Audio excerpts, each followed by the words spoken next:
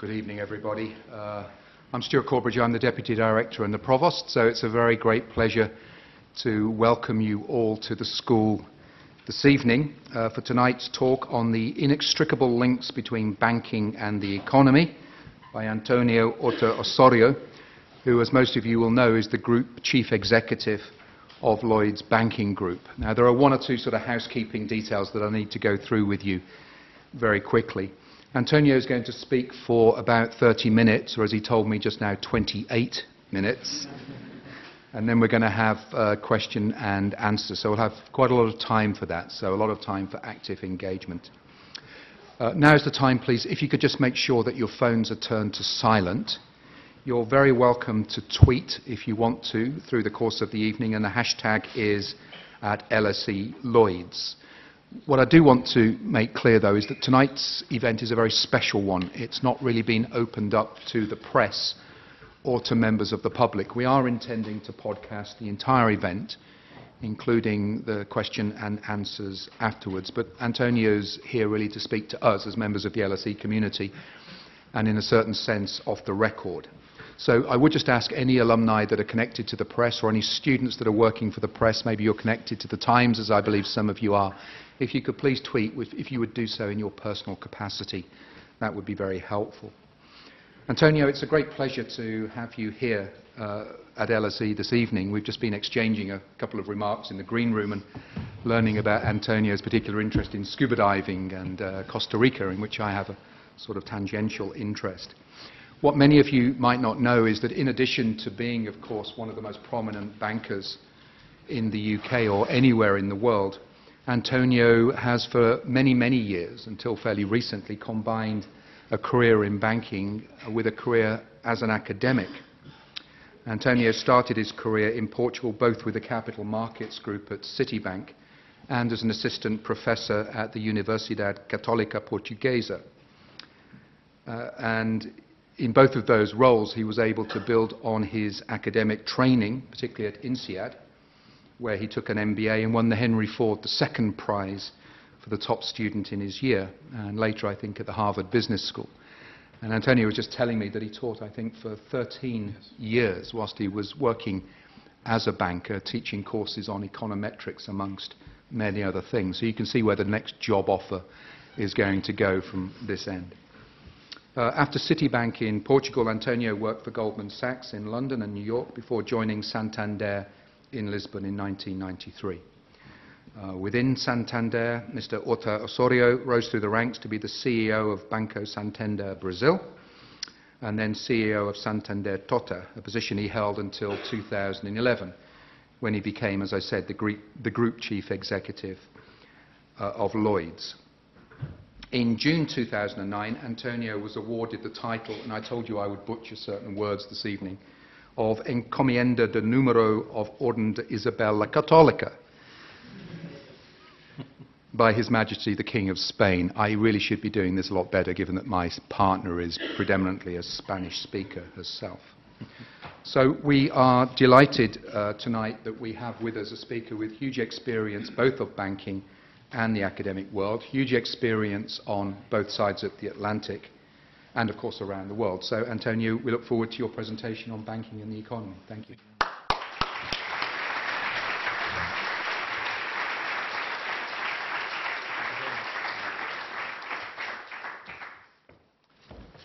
Well, good evening, everyone. It's a pleasure to be here with you today. And thank you very much, Professor Corbridge, for your very kind introduction. You now must be wondering how many years, how old I am after 13 years at university and 26 in banking, but I'm not going to elaborate on that. So, I thought I would talk for no more than 30 minutes and then have 45 minutes for questions, which I think is normally the most interesting part of this debate, if you are willing to ask difficult questions, obviously. And another interesting thing I would like to mention to you is that I am not only very pleased to be here with you tonight, because LSE is an amazing institution, but the last time I was supposed to be here and I wasn't, I had to cancel my previous speaking engagement here in late 2010. and that was at relatively short notice. And the reason why was because in the morning after I was due to speak, it was announced I would become Group Chief Executive of Lloyds.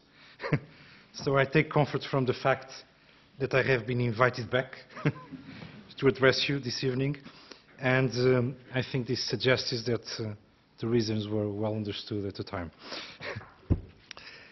So I know many of you in the room this evening are students and alumni, and you are very privileged, in my opinion, to be associated with such a prestigious university, renowned around the world for its academic and research excellence. And of course, there is its location in the heart of this great city, with everything it has to offer. It is a fantastic place to pursue academic studies and interests. I have been fortunate, as you heard, to benefit from university education as well. It is 20 or so years since I completed my MBA. It was, as you heard, at a rival institution, INSEAD in France, but one that shares many of the characteristics of the LSE. In addition to the academic aspects of my studies, my time at university provided an all-round experience that has helped me throughout my working life. Above all, it gave me the opportunity to engage with and learn from my international classmates. I learned the value of debating and exchanging ideas with people from other cultures, those with different life experiences. I have been able to draw on this throughout my career, a career that has taken me to many different cultures, from Portugal, via France, to the United States, to the UK, to Brazil, and now to the UK for a second time. In my experience of working in these different countries, people are at their best when they listen and learn from each other, and then work as a truly effective team in the right direction, where the whole is bigger than the sum of the individual parts. It is under these circumstances that companies are able to gain a competitive advantage and achieve great things. For me, the decision to pursue a career in banking was a simple one. Growing up in Portugal, I knew, even from the age of 19, that it was the career choice for me, as I really liked both finance and marketing, and I thought that banking was where those two subjects would be mostly valued. Nowadays, it is hard to imagine many teenagers would be quite so intent on embarking on a career in this field, a view that has been backed up by recent studies. But despite all of the turmoil that the banking industry has been through, and even contributed towards or made worse, I'm still proud to call myself a banker today, or to be more specific, a retail and commercial banker. Why? Because as a retail and commercial banker, I see the significant contribution that banking services can make to people's lives day in, day out. Whether it be helping families to save for and then buy their first home, or building long-term relationships with clients, whether they be large companies, universities, or small and medium-sized enterprises. Helping their business to grow and thrive and achieve their ambitions, or facilitating investments in major infrastructure projects, contributing to sustainable economic growth. Banks play a vital role in the economy. The links between banking and the economy are inextricable, and I intend to illustrate to you just why banking and the economy are so important for each other, and that banking is socially useful. I would like to start by considering the purpose of banks. What are banks for? What function do they serve in the economy? One way to answer these questions is to trace the roots of banking. The first banks were probably religious temples. Since they were well built, sacred, and constantly guarded, thus deterring would-be thieves, they were perceived to be the safest place to store gold. Records from 4,000 years ago show that temple priests in Babylon made loans to merchants. In ancient Greece, temples as well as private and civic entities conducted financial transactions such as loans, deposits, currency exchange and validation of coinage. Although banks have clearly moved on over the course of thousands of years, not least the premises in which they are located, we can see that the core purpose of banks remains unchanged. Throughout history, there has been a consistent role for banks as financial intermediators, taking deposits of different maturities, source and complexity, keeping the deposits secure, more recently with a guarantee in case of loss, and transforming the deposits into prudent lending in forms that suit the different needs of customers, whether they be individuals or businesses. In effect, the role of banking in the economy has developed in order to help markets work more efficiently by correcting two market failures. The first is the information asymmetry between savers and borrowers. One of the reasons that individuals and businesses do not lend money directly to one another is that it is very difficult, if not impossible, for individual savers to assess and monitor the credit risk attached to any particular borrower. Banks act as aggregators and intermediaries between savers and borrowers. They know their customers, understand their financial needs, and have the appropriate expertise to measure and manage the risks involved in extending credit to those customers. The second market failure relates to the differing liquidity needs of savers and borrowers. Most depositors want access to their funds immediately or at short notice, but borrowers typically want to borrow over a much longer term, perhaps as long as 25 years. In effect, the university, I heard just a moment ago, is doing a loan for your new building of 30 years. So really very long maturities. Quite understandably, most people want to be able to withdraw their savings whenever they want. And yet, the same people might want to borrow money to buy a property or fund a business idea and pay it back over many years. So a financial intermediary needs to be able to manage the maturity mismatch between their assets and liabilities. Banks mitigate this risk by putting aside reserves in the form of liquid assets to cover the event that they receive unexpected demands to withdraw deposits. At its heart, therefore, banking is about risk management, be it credit risk or liquidity risk. A bank's ability to understand and manage its risks is therefore a key determinant of success and survival. Nowhere was this more clearly demonstrated than in the crisis. It was those banks that managed their risks well pre-crisis that survived and are now best placed to support the economy. The banks that survived were those whose culture was about risk management, not sales, who focus on risk-adjusted return, not simply returns, and who exited markets like subprime when the risks grew. The banks who failed were those who felt they needed to carry on dancing whilst the music was still playing, to paraphrase the former chief executive of Citigroup. Banking's role in supporting commerce through good times and bad brings the importance of its economic purpose to the fore. By providing businesses with credit, banks trigger a virtuous circle. Helping businesses to invest and grow creates further employment, which generates wealth and savings for individuals, who in turn will spend more on everyday purchases. And so the cycle continues. It is the virtuous circle, if the virtuous circle is broken or disrupted, then the consequences for the economy and for businesses and individuals can be considerable. This is exactly the problem we have been experiencing over the last 5 years.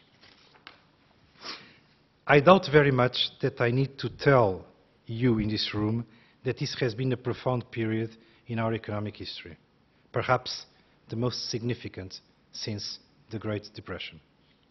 So I do not intend to devote long to the causes of the crisis this evening, but I do think that understanding the crisis and its causes helps to illustrate how banks can impact the economy and vice versa. Leading up to the financial crisis, the global economy experienced a prolonged period of globalization characterized by outward signs of stability, both in terms of growth and inflation. As Charlie Bean, Deputy Governor of the Bank of England, has pointed out, and you can see in this chart which he produced, the 10-year period immediately prior to the crisis was the most stable for the UK economy for the last 150 years. Yet, the ending of that period of stability was marked by the first run on a UK bank in almost those 150 years. This is because, beneath the surface, the stability during the pre-crisis decade period was the result of widening imbalances in the global economy. You can see this by looking at the current account balances as a percentage of world GDP for different countries shown in this slide. These imbalances were driven by what Ben Bernanke described as the global savings glut, an excess of capital in the emerging economies in Asia, in part driven by the reaction to their own financial crisis in the 90s, and the growing surplus of Middle Eastern oil exporters. The global financial system provided the mechanism for capital to flow uphill away from emerging economies, where it ought to have a comparatively high marginal product, to the advanced economies, and in particularly the US, where it probably had a low marginal product. That flow drove risk-free interest rates to very low levels, encouraging investors to move out along the risk curve in search of better yields. And the extraordinary stability of most economies led people to believe that the risks attached to those more speculative investments were low. This process of risk accumulation has best been described by Hyman Minsky, an economist whose work on financial business cycles back in the 1980s didn't receive the attention it deserved, but whose name is now more widely known. Minsky foresaw that periods of stability would lead to increasing amounts of risk-taking that would eventually lead economies to tip over into extraordinary instability. Stability breeds instability. Just as was the case for the crisis that led to the Great Depression in the late 1920s and early 1930s, banks have been blamed for the financial crisis. In part, that is fair criticism. As the economy was booming and as businesses and individuals increased their appetite for debt, so many banks adopted unsustainable and risky strategies to meet those demands. In response to the crisis, risk aversion became universal. Households and firms stopped borrowing as people reassessed their financial situation, and banks stopped lending and pulled out of some markets as they tried to rebuild their capital. The combined effect of which you see on this slide, causing the debt to GDP ratio to fall back.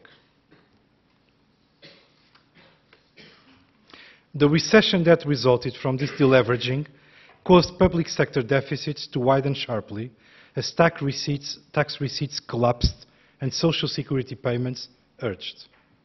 This has forced many governments into austerity programs with further negative consequences for the economy. Effectively, the public sector is still trying to delever today. Essentially, the economy is now suffering from what Keynes called the paradox of thrift. When everyone tries to save more, the negative economic consequences make it extremely difficult for anyone to succeed in improving their financial position. For the banking sector, changes in the rules, a result of the crisis, have made their deleveraging challenge much greater.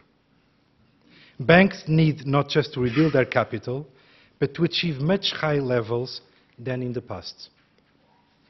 The new Basel III regime is due to come into effect in Europe from 2014, having been transposed into EU law. It introduces requirements for much higher and better quality bank capital with the aim of improving the ability of banks to absorb losses.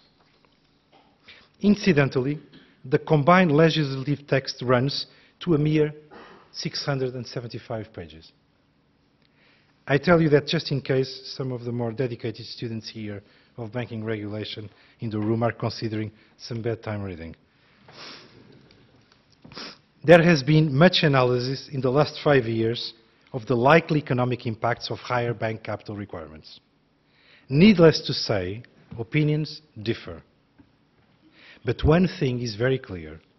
Even in the long run, even if in the long run the impact on economic growth of higher capital levels is modest, this is quite clear, the shorter run transitional impacts can be large if banks are required to achieve much higher levels of capital very quickly, as it has been recently observed. As I've suggested already, banks' efforts to scale down their balance sheet do not, however, paint the full picture. A decline in the demand for credit has also played its part. As we know well, confidence in the economy has been very low, meaning that businesses have, for their part, understandably been reluctant to take risks and invest in growth opportunities. The CBI's latest industrial trend survey, shown in this graph, illustrates this point very well. The survey asks businesses to identify the key factors that affect their investment decisions. Top of the list is uncertainty about demand, followed by concerns about insufficient return on investment. Concerns over the lack of availability of finance only ranks fourth. Instead of investing, businesses are opting to put money aside for a rainy day at record levels, as you can see in this slide, which shows corporate sector cash as a percentage of GDP. To give you a flavor of this, total cash reserves held by corporations in the UK are estimated to be around £480 billion, or over 30% of the UK's total output as an economy. That's higher than the pre-crisis level, despite the severe economic downturn since then. Furthermore, we have witnessed a trend for banks, in many cases encouraged by their respective national regulators, to retreat to their domestic markets in order to limit their international exposure and any potential domestic capital shortage. As Mervyn King said, banks are global in life, but domestic in death. So as the IMF's April 2013 Global Financial Stability Report notes, banks are now increasingly aiming to match their assets and liabilities on a country-by-country basis. In the UK, a number of foreign banks took the decision to withdraw from the market altogether. Combined with the withdrawal from the market of non-bank lenders, this has led to a notable shrinkage of the credit supply and the corresponding fall in asset prices. Domestic banks have filled some of the credit gap, aided in part by intervention from the government and Bank of England. The Funding for Lending Scheme, the FLS, together with the change of liquidity requirements in June 2012, was a prime example of such intervention. It is, in my view, game-changing. Through the scheme, the Bank of England provides banks with funding to lend on to productive sectors of the UK economy. Both the amount of funding and the price we pay to borrow from the central bank is linked to our lending performance. So there is an added incentive for banks to lend to business and potential homeowners. For Lloyds, the FLS has enabled us to pass a 1% discount on the cost of lending for the life of the loan to small and medium-sized enterprises, the lifeblood of any economy. And it has enabled us to provide additional support to individuals looking to get on the housing ladder for the first time, which is vital for getting the housing market moving again. In turn, this will be of benefit to the wider economy through increased activity in the construction sector, one of the main drivers of employment in this country. Perhaps inevitably, despite these encouraging efforts, the cake itself has shrunk. Overall lending to the economy has declined from its pre-crisis levels.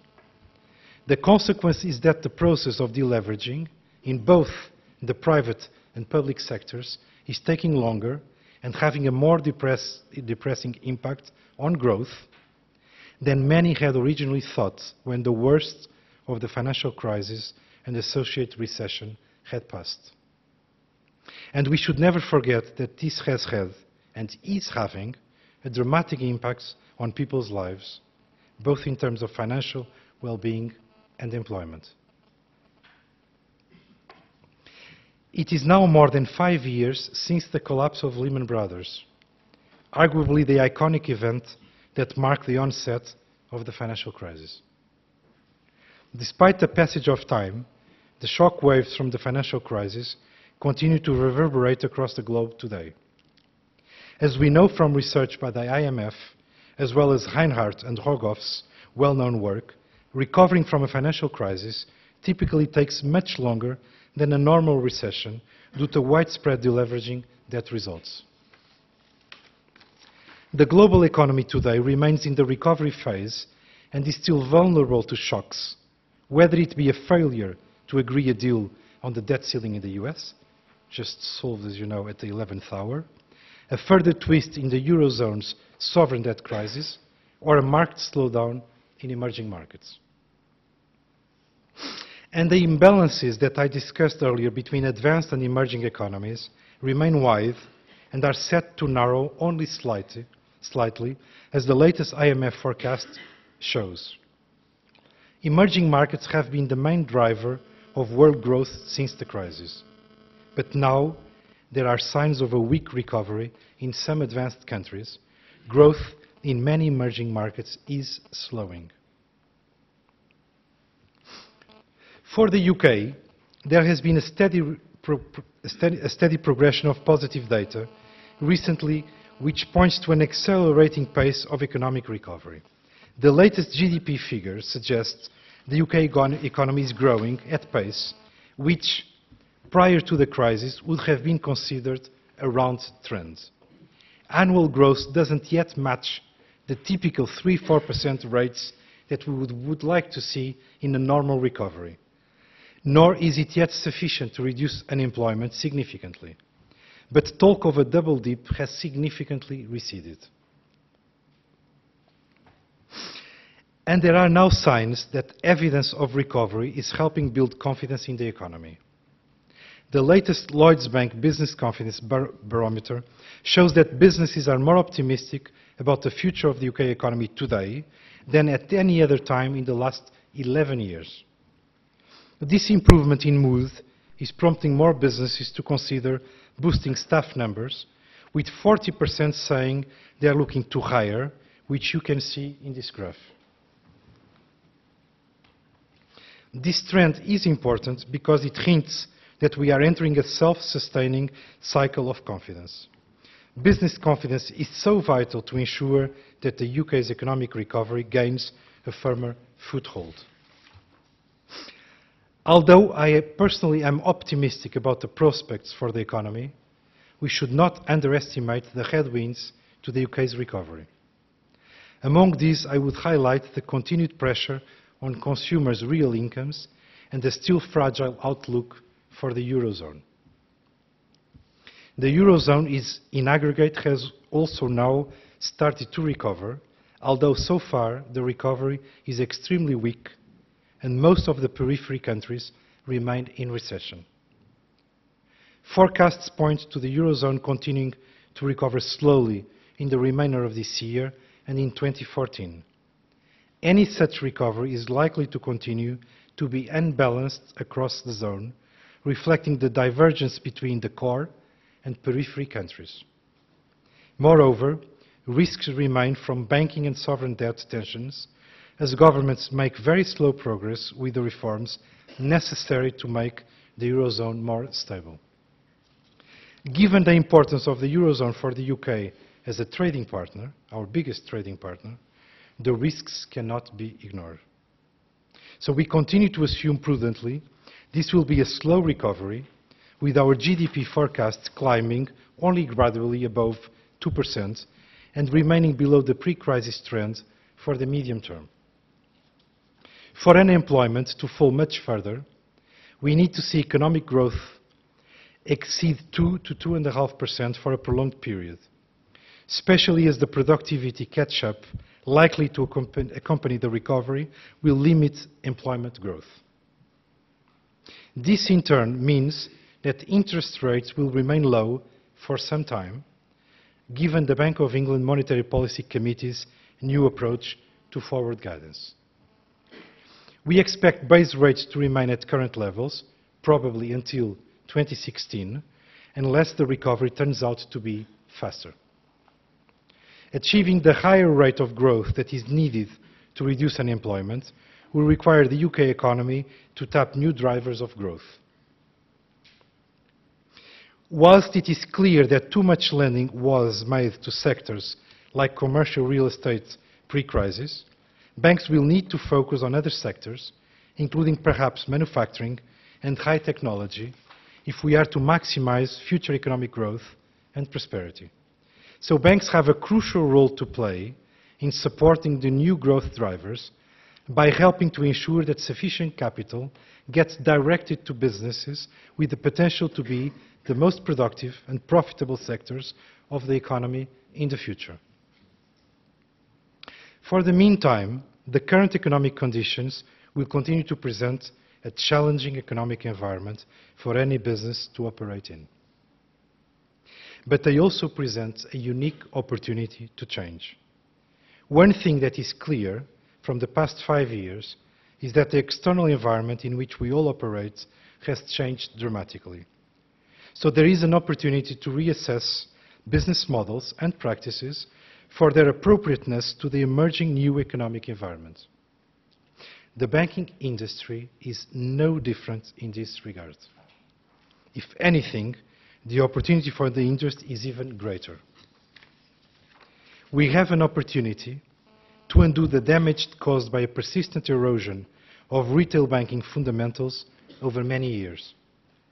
That means reconnecting with core banking values, shedding the complacency of the past, and achieving much greater efficiency. All this is with the aim of focusing much more on the needs of customers. These are all factors that were neglected by the banks in the run-up to the crisis, which made worse its impact on banks and on the economy. Ultimately, we need to get back to a position whereby retail banking is focused on supporting the economy, ensuring the efficient transmission of payments in the economy, providing a safe and secure home for deposits, and prudently transforming those deposits into lending for individuals and businesses.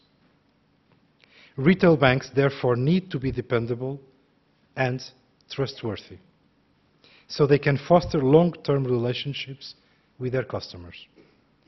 Trust plays a key role in banking. Without it, banks do not function effectively, and the virtuous circle I described earlier goes into reversed gear.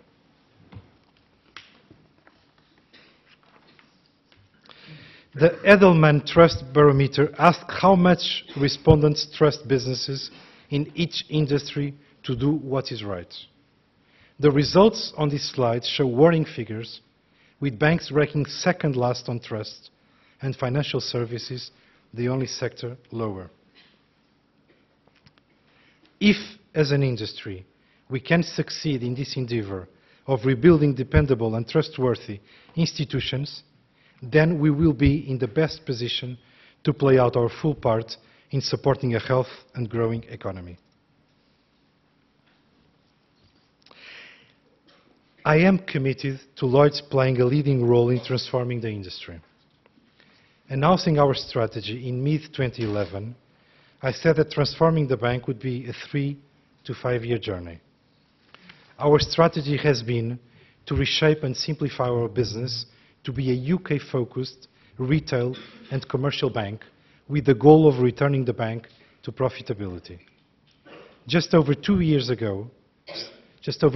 on, I believe we are well on our way to delivering a better, simpler, low-risk bank which delivers the products our customers need and the strong performance and sustainable returns our shareholders expect. As the leading retail and commercial bank in the UK, we are focused on lending to SMEs, which, as I've said, are the lifeblood of the economy. We have accelerated our net lending growth to this crucial part of the economy by 5% in the last year, against a market that has contracted by 3%. We have also helped around 65,000 businesses start up and are on track to achieve our commitment of 100,000 by the end of the year. At our half-year results, we announced a return to profitability, which was a key factor in the government's decision last month to begin the divestment of its stake in Lloyds, at a profit to the taxpayer, as you saw. I, like many of my colleagues, am quite proud of this achievement. Transforming the bank to the extent that taxpayers would have the opportunity to get their money back from the investment they were compelled to make during the financial crisis was one of the main reasons why I joined Lloyds. Of course, I am acutely aware of the dangers of becoming complacent. We have made good progress on our journey, but there is still more to do before the bank can be returned to full private ownership, stand on its own 2 feet, and make a sustained contribution to helping Britain prosper. I began this evening by talking about the importance of universities, such as the LSE. I would like to finish on this same theme. Because the future of the banking industry rests with the next generation of leaders. The current generation of leaders has the task of repairing the damage and rebuilding trust, something that will take practical deeds, not words, over a sustained period. It is the next generation of industry leaders' responsibility to keep the industry safely on the road and minimize the potential for a further crash. This will require the best and the brightest, and I'm full of confidence that many alumni of the LSE will be instrumental in ensuring that banking makes a positive contribution to society and people's lives. Thank you very much for listening, and I'm willing to take questions.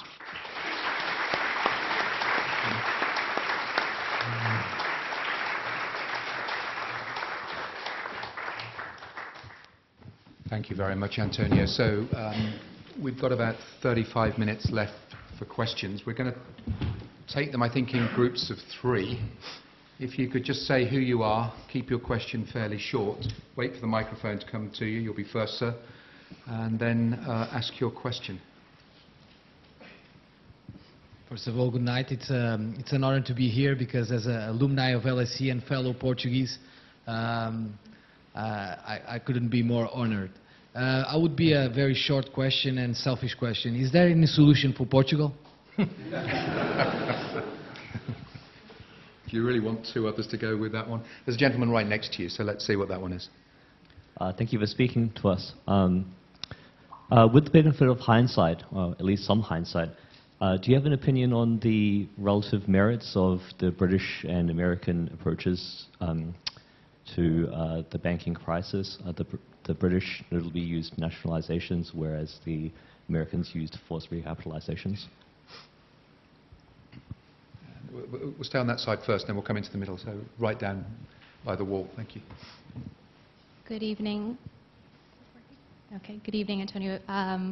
It's an honor to be here as well as an LSE alumni, also a Portuguese speaker, and having worked with you, Antonio, about 2 years ago on the potential sale of the RBS branches to Santander.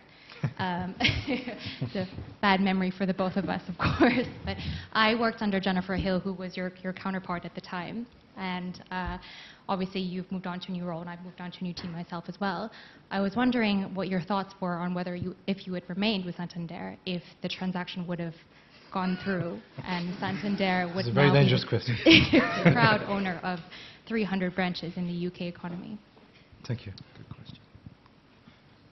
I'll let you take those three. then. Okay, so I'll take these three. Let me think about the order. So I'll start with number 2. So British and US. Well, I'm not that sure that the US and British approach were that different, because they basically had as a central pillar the recapitalization of the banks. The question was to which extent it could be done privately or it required taxpayer support. If you remember, the US also used taxpayer support, given they used TARP, right? And they basically asked the US banks one night around the table to take X amount of billions of dollars, and they just had to take it. In the case of the UK, a similar approach was followed, but given the relative size of the problems, in the UK it meant nationalization of several banks. In the case of the US, there was no majority ownership of any bank. But I think the approach was not very different. With hindsight, what can I tell you about this approach? I do think with hindsight that recapitalizing the banks was absolutely the right thing to do.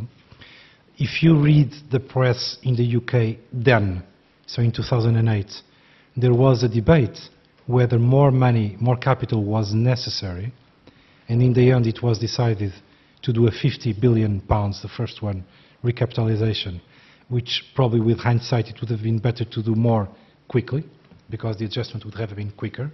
And given that in the US TARP was used, with hindsight again, effectively and in line with the problems, I think the US banks got out of the issues first, and they were able to support the US economy first. In the case of the UK, it was only last month, with the first privatization of Lloyd's stake, that the process really began. So I think with hindsight, the more capital at the time, the better. Obviously, in the case of the UK, there was a big trade-off between scarce resources being allocated from taxpayers into banks. So you have to understand that trade-off.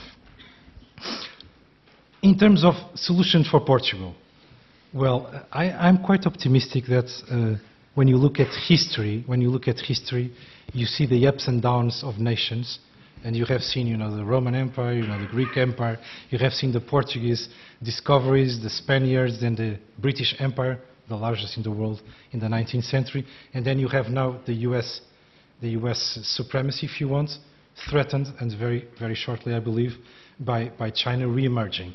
So I'm just saying this because I think you have ups and downs through ages. And I think the biggest problem in countries, like in companies, is about complacency, which I referred to in my speech several times. So normally success brings, obviously, some pride in what you do, but has the risk of companies, countries becoming complacent. And what happened in Portugal, like in Spain, like in Greece, like in the over-indebted countries, was some sort of complacency in the sense we can earn 100, but leave spending 200 forever. And this obviously cannot be done. So what is the solution? Is obviously to live within one's means, but obviously it is to become more productive, because when a country becomes more productive, with the law of comparative advantages, as you know, it can export somewhere else, and exporting somewhere else, employment will grow and the country will recover. So I do think that the biggest adjustment has been done, point one. Point two, there is still a long and painful road ahead, because to start the virtuous circle of growth and employment takes time and needs to rebuild confidence. But I absolutely think it can be made, as I think it can be made in Spain, and as I think it has been made in Ireland, just to give 2 examples.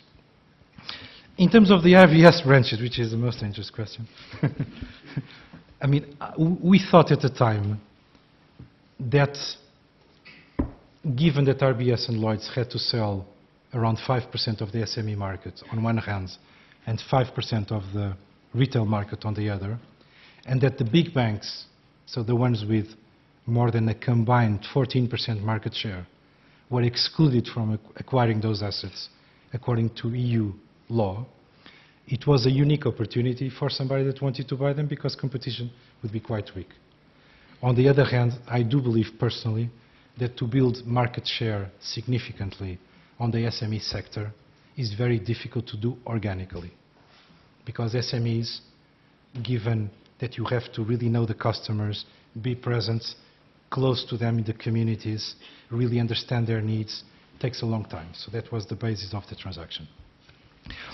As you probably know from what happened afterwards, there were significant IT issues in matching the two companies.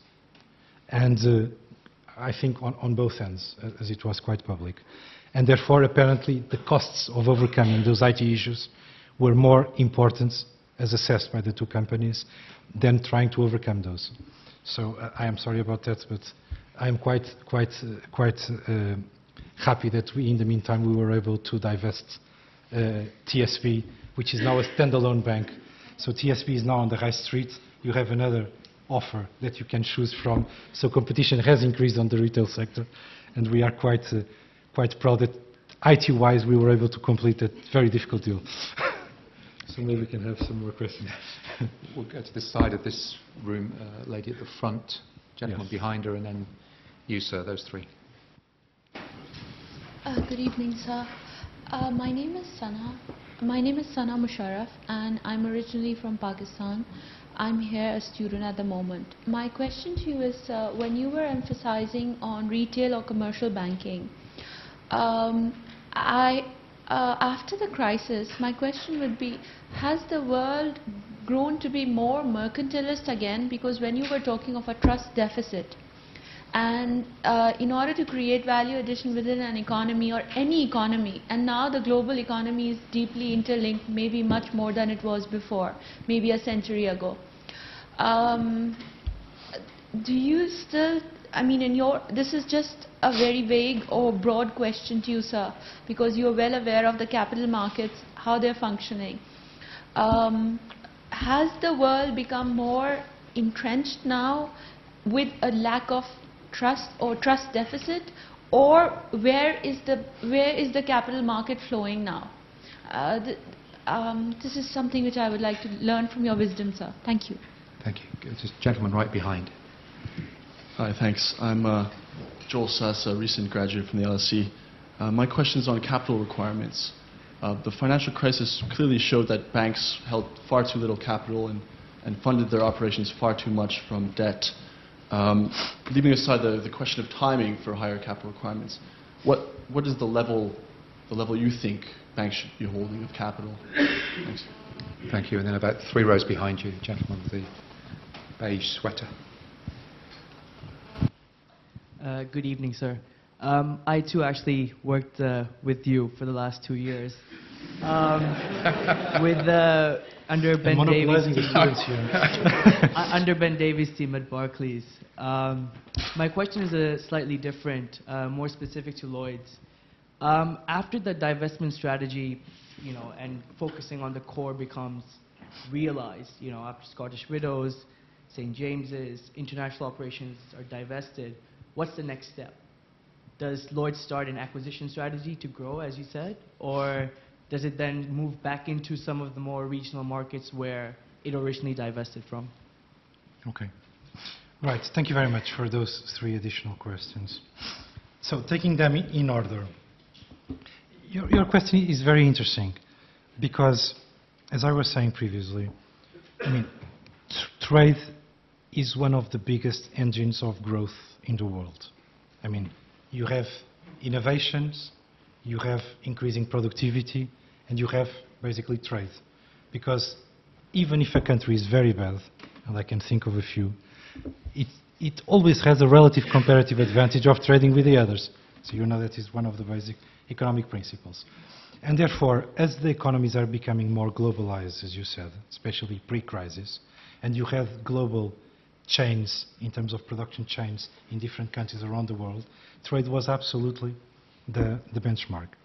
You are absolutely correct that with what's happening with the capital markets and with the capital requirements, I will come back to in question 2, you have been having a force for banks, as I said in my speech, to match locally their assets and liabilities, and therefore to retrench to their local markets and retrench from international. which can be counterproductive, not only in terms of trade, but in many dimensions. So that is a serious problem. It is happening. If you look at all the statistics, like the ones I quoted, banks are retrenching locally on their own strategies, and the regulators are asking them to concentrate the capital in their home markets, therefore leaving less capital for their global businesses, given that the diversification of the global position enable them to have less capital at the top because of diversification.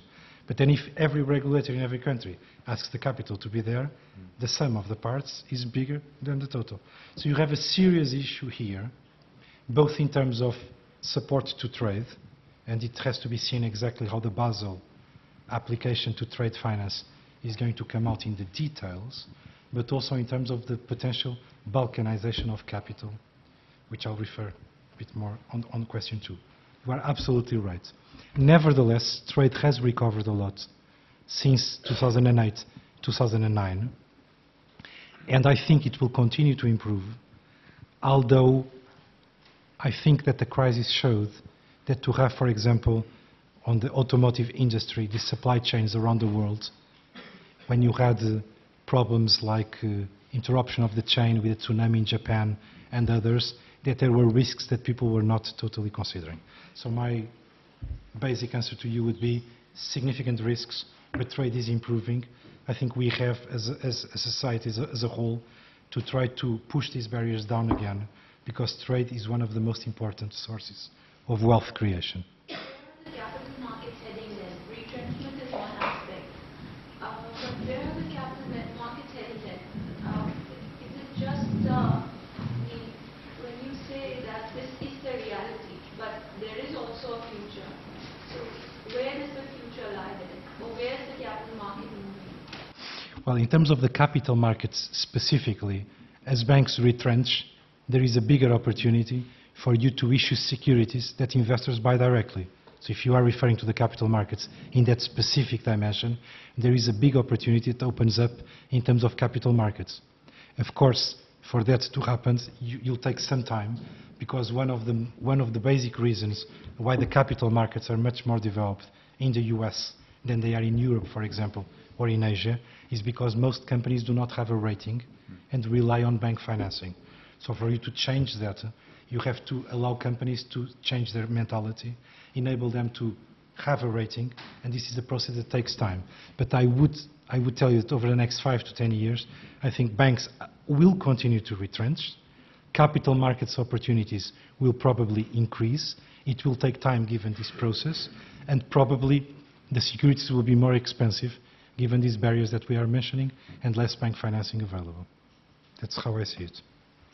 In terms of question 2, about the timing of capital requirements and what level do I think that they should be, there is no magic bullet in terms of amount for one simple reason. First, for two reasons. First, because capital requirements should not be seen in isolation. Financial stability, which has to be balanced with the credit flow to the economy, as I mentioned to you. So financial stability protects taxpayers' deposits, protects deposits and taxpayers of having to bail out any bank again. But if you go too much on that direction, you have an impact on the short term in the flow of credit to the economy. So you have to balance financial stability with the credit flow to the economy. Financial stability itself is not only higher capital requirements. I think it is a combination of 4 pillars, which is capital requirements, liquidity requirements, like the liquidity buffers I mentioned to you, a stricter and more assertive supervision, and recovery and resolution mechanisms. Because if you have a bank being totally resolvable, you don't need as much capital or liquidity as you would otherwise require. So you have to see the financial stability solution as a holistic solution, and I would add that it depends on the country as well. Because in the UK, for example, given that the UK now has the highest capital levels in Europe, it has now recovery and resolution mechanisms in law, and ring fencing will be added soon.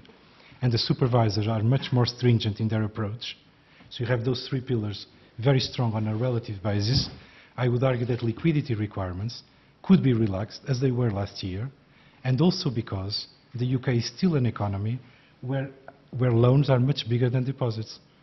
So paradoxically, if you increase liquidity requirements, you increase the contagion probability of the UK, given it needs foreign financing.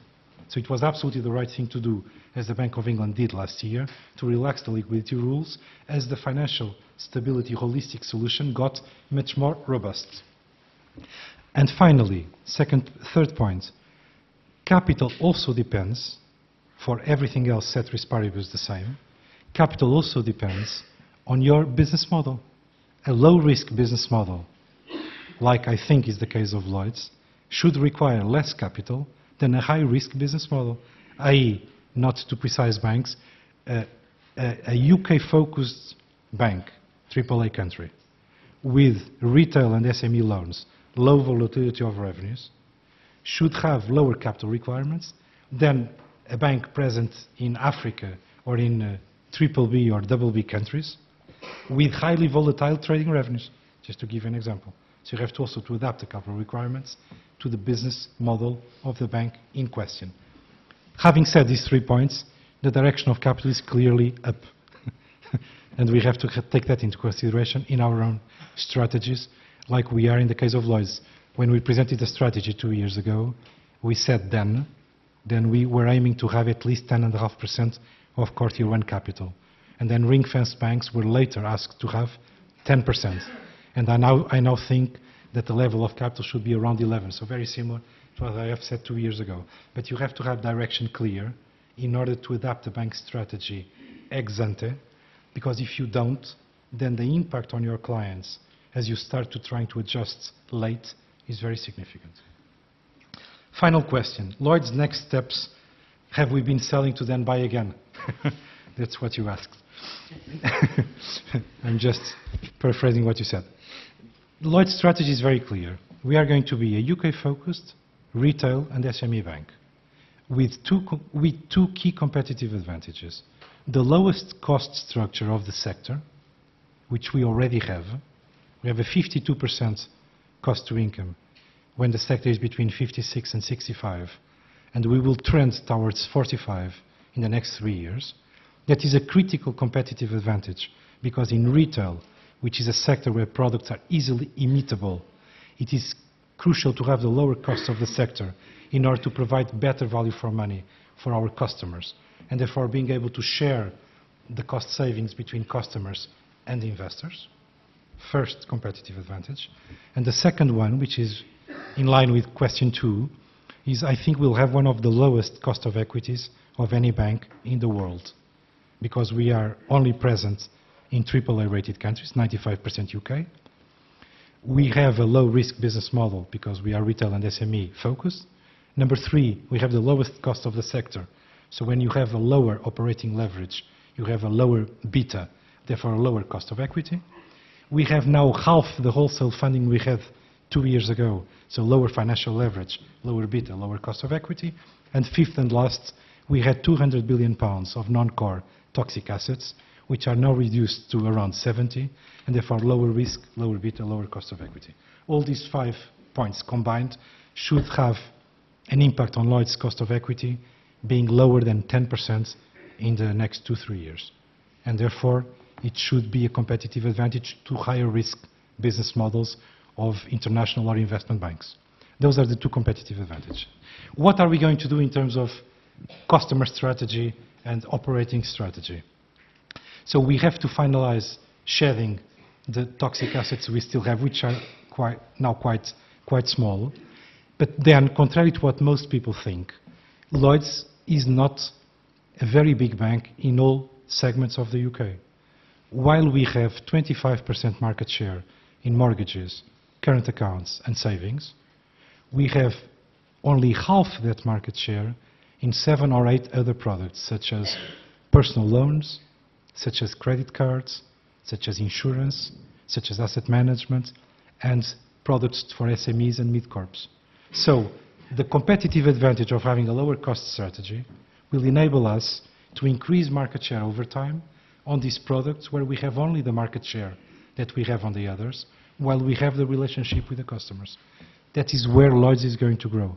Over time, progressively, because gaining market share is quite difficult to do properly. If you gain 0.5% a year, and we are only half the market share, we can grow for many years. This side of the, yeah, right at the back there with a sort of pink scarf, I think. Just wait for the mic to come and then come down here. And then we'll go to that side for the last round. So right in the middle of the, yeah.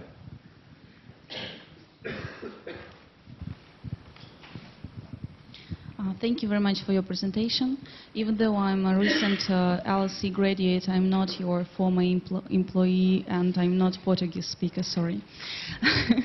I have a pretty straightforward question concerning UK government's Help to Buy mortgage guarantee scheme. Can you speak a bit just speak up a little bit? We're finding it difficult. Sorry, I'll speak up. My question concerns your involvement in the UK government's Help to Buy mortgage guarantee scheme. You're one of the most prominent players in this program, as I understand, and this program is heavily treated by mass media as really high-risk program. How does this match with your steadily low-risk development program? Thank you. Right. We're going to come right down the front here to a gentleman that I know and perhaps hasn't worked for you, Neil Gaskell, and then the gentleman to his left. Thank you, Stuart.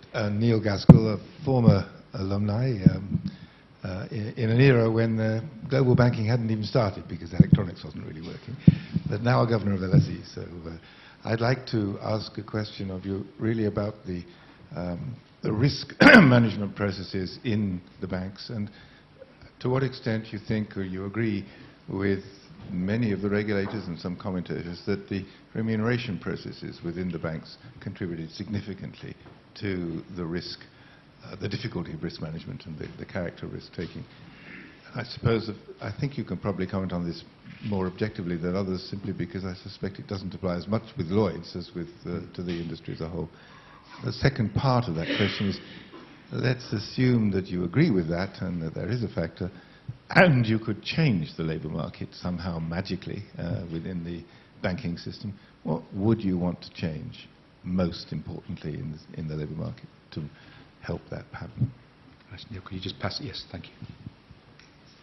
Shankar Patel, I'm an ex-alumni and CEO and owner of a mid-corporate company, banking with Lloyds in part. Just wanted to know, I won't ask for any money yet. Just wanted to know, just at the end of the what's question. your view on the effects of the QE being decoupled? That's a major concern for a lot of mid-corporate and SME who have been surviving on historically low interest rates.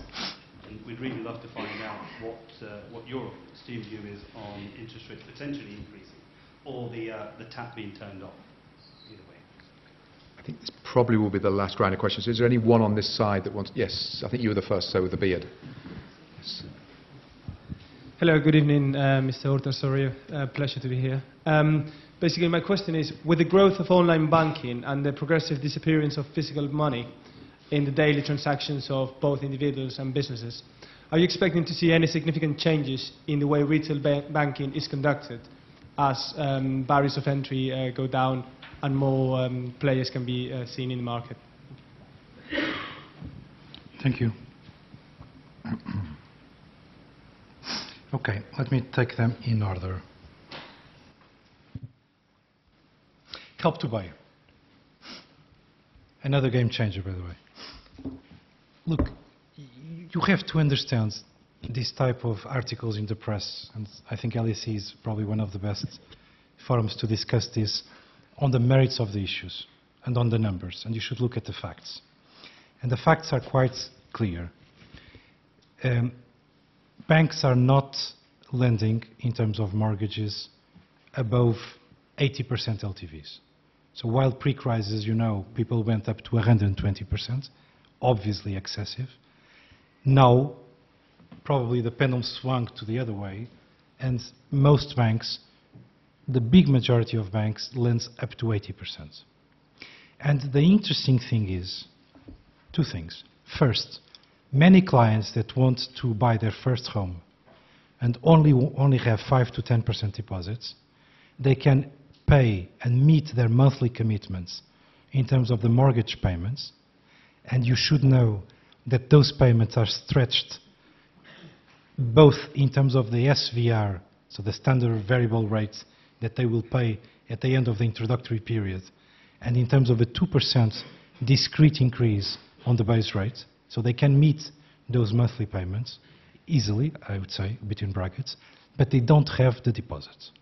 So it is a real issue in terms of not the price of the credit, but in terms of the availability of the products. First point. Second point, before the scheme was announced, while the additional credit loss of the banks across the cycle on a 95% mortgage versus a 75% one was only 40 basis points. So if a bank lent 95% LTV instead of 75, it would cost the bank across the cycle 40 basis points more per year in terms of costs. The difference in price pre the announcement of the scheme was, you know how much? 150 basis points. i.e., there was a clear market anomaly because, as you know, according to modern economic theory, the marginal cost and the marginal revenue should meet in a competitive market. So, I do believe that when you have a market anomaly, then there is a case for the government to intervene with a temporary scheme, point one. And point two, I do think that helping first-time buyers access the housing ladder is so important for them, number one, and for revitalizing the construction sector, number two, through the new build that it will produce and the virtuous circle thereafter, were critical points to make this scheme. Having said that, and I have also commented on that publicly, I think now that you unwind the bottleneck on demand, you should also join the discussion and center the discussion on the supply side. And you have to have an easing of the building permits, an easing of the planning restrictions, and also a bigger focus on social housing, affordable housing, which is a big problem in the UK. If you do that, I absolutely believe that you'll have an increase in transactions, you'll have prices recovering in line with inflation over the medium term, and you'll have a significant boost to the economy because the construction sector is the biggest sector in terms of employment in the country. So that is the reason why I have supported the scheme. I don't know if you know, just as an anecdote, but there are countries in the world, such as Canada, when every mortgage above 75% has to have compulsory a government guarantee, compulsorily, which is quite interesting as well. Following question, risk management and the impact of remuneration. I do believe that remuneration has had an impact because, like anything in life, incentives, as the word indicates, are powerful drivers of human behavior, but I do think they are only a point among four. And the four are, first, you can have the right incentives if you have the wrong strategy, i.e., if you have a non-customer focused strategy, you will not go anywhere. So first, you have to have a customer-centered strategy. Number two, you have to have the right values and the example from the top in terms of behavior in the bank, i.e., being really customer-orientated and giving the example from the top. Number three, you also have to have the right product design at the top, because if you have the right strategy, right behaviors, but you leave product development very low in the organization, products may be developed that are not the right products for customer needs. So I think product development has to be escalated, and all product approvals, like we do in Lloyds now, have a sign-up at executive committee level in order for them to see the global picture and have products that really meet customer needs. And then you need to have, obviously, remuneration and incentives, because you can have the right strategy, right examples, right products, wrong incentives, and then you mis-sell. So one point, very important, but out of four. Second, you said, how would I change it, or what do I think is the right thing for remuneration on that specific point? I do think the most important thing on remuneration is that it is based on merit. So obviously, better results should lead in a capitalist world, which I think is the right world, to better remuneration. But that remuneration should be long-term paid the higher you are in the organization, so that the decisions you take and their consequences are matched by the cycle of your remuneration.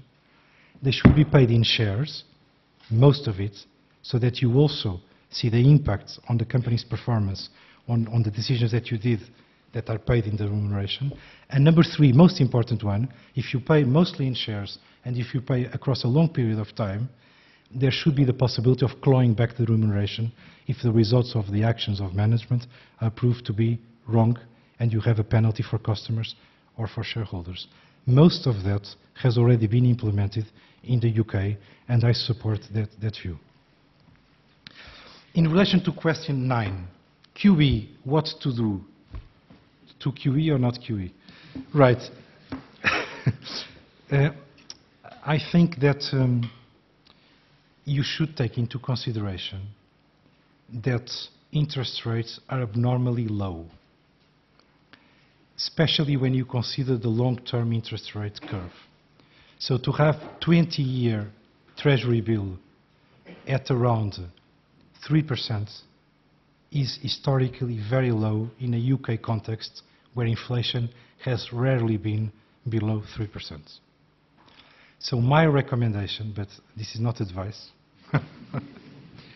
is that if companies can, they should have longer-term funding with the rates set at with the long-term curve, because on a 10, 15-year view, I think most likely the curve will move upwards.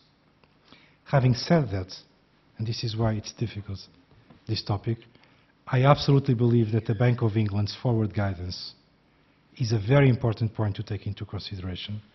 And therefore, on the short term, on a 3-year view, the market is believing on the interest rate curve that rates will rise before 16, and I think it's quite dangerous to try to play against the central bank. So on the very, very short term, my view is that rates will probably not increase in the next at least 2 years. But on a very long-term view, I think the level of interest rates, given they are now low for over 5 years, people have got used to too low interest rates. This looks like a politician speaking, I'm sorry. Final question, retail banking changes. Is the model going to change? Are barriers going to come down? Well, I think retail banking is going and will have to go through very significant changes, especially when you look at the outlook in terms of 3 main trends. The first main trend is interest rates. For the foreseeable short-term future, so already for 5 years, and at least for 3 or 4 or 5 more, interest rates will probably be lower than banks have been used to, and therefore the rate of return that retail banks get from their sight deposits that do not yield much money to customers, because it's a convenience product, but that in aggregate banks can use to get some interest on, those levels will be lower for longer. So you have a pressure on profitability, point one. Second, the economy is going to recover, clearly, but as I said, it's going to be a slow and difficult recovery, because the economy has, at the same time, has to deleverage. So again, if that is the case, there is another pressure to lower costs, because first, interest rates are low, you have to be more efficient. Second, people's disposable incomes are more squeezed. Banks have to lower costs to provide, as I told you, better value for money. And third, these are the 3 big trends. I do think that the regulatory agenda, in terms of the Financial Conduct Authority, in terms of treating customers fairly, is absolutely leading in Europe, and it will continue in the UK and throughout Europe. So, in summary, if you believe on these 3 trends, the critical strategic response a retail bank should adopt, in my opinion, is, as I told you, to absolutely drive the cost structure down, simplifying the bank from the customer's perspective, and as the customer's perspectives, simplification of the bank drives costs down, retail banks will progressively be able to offer better value for money and therefore meet these three big trends, which I think are going to be critically important going forward. Thank you. Thank you very much. It was a pleasure to be with you.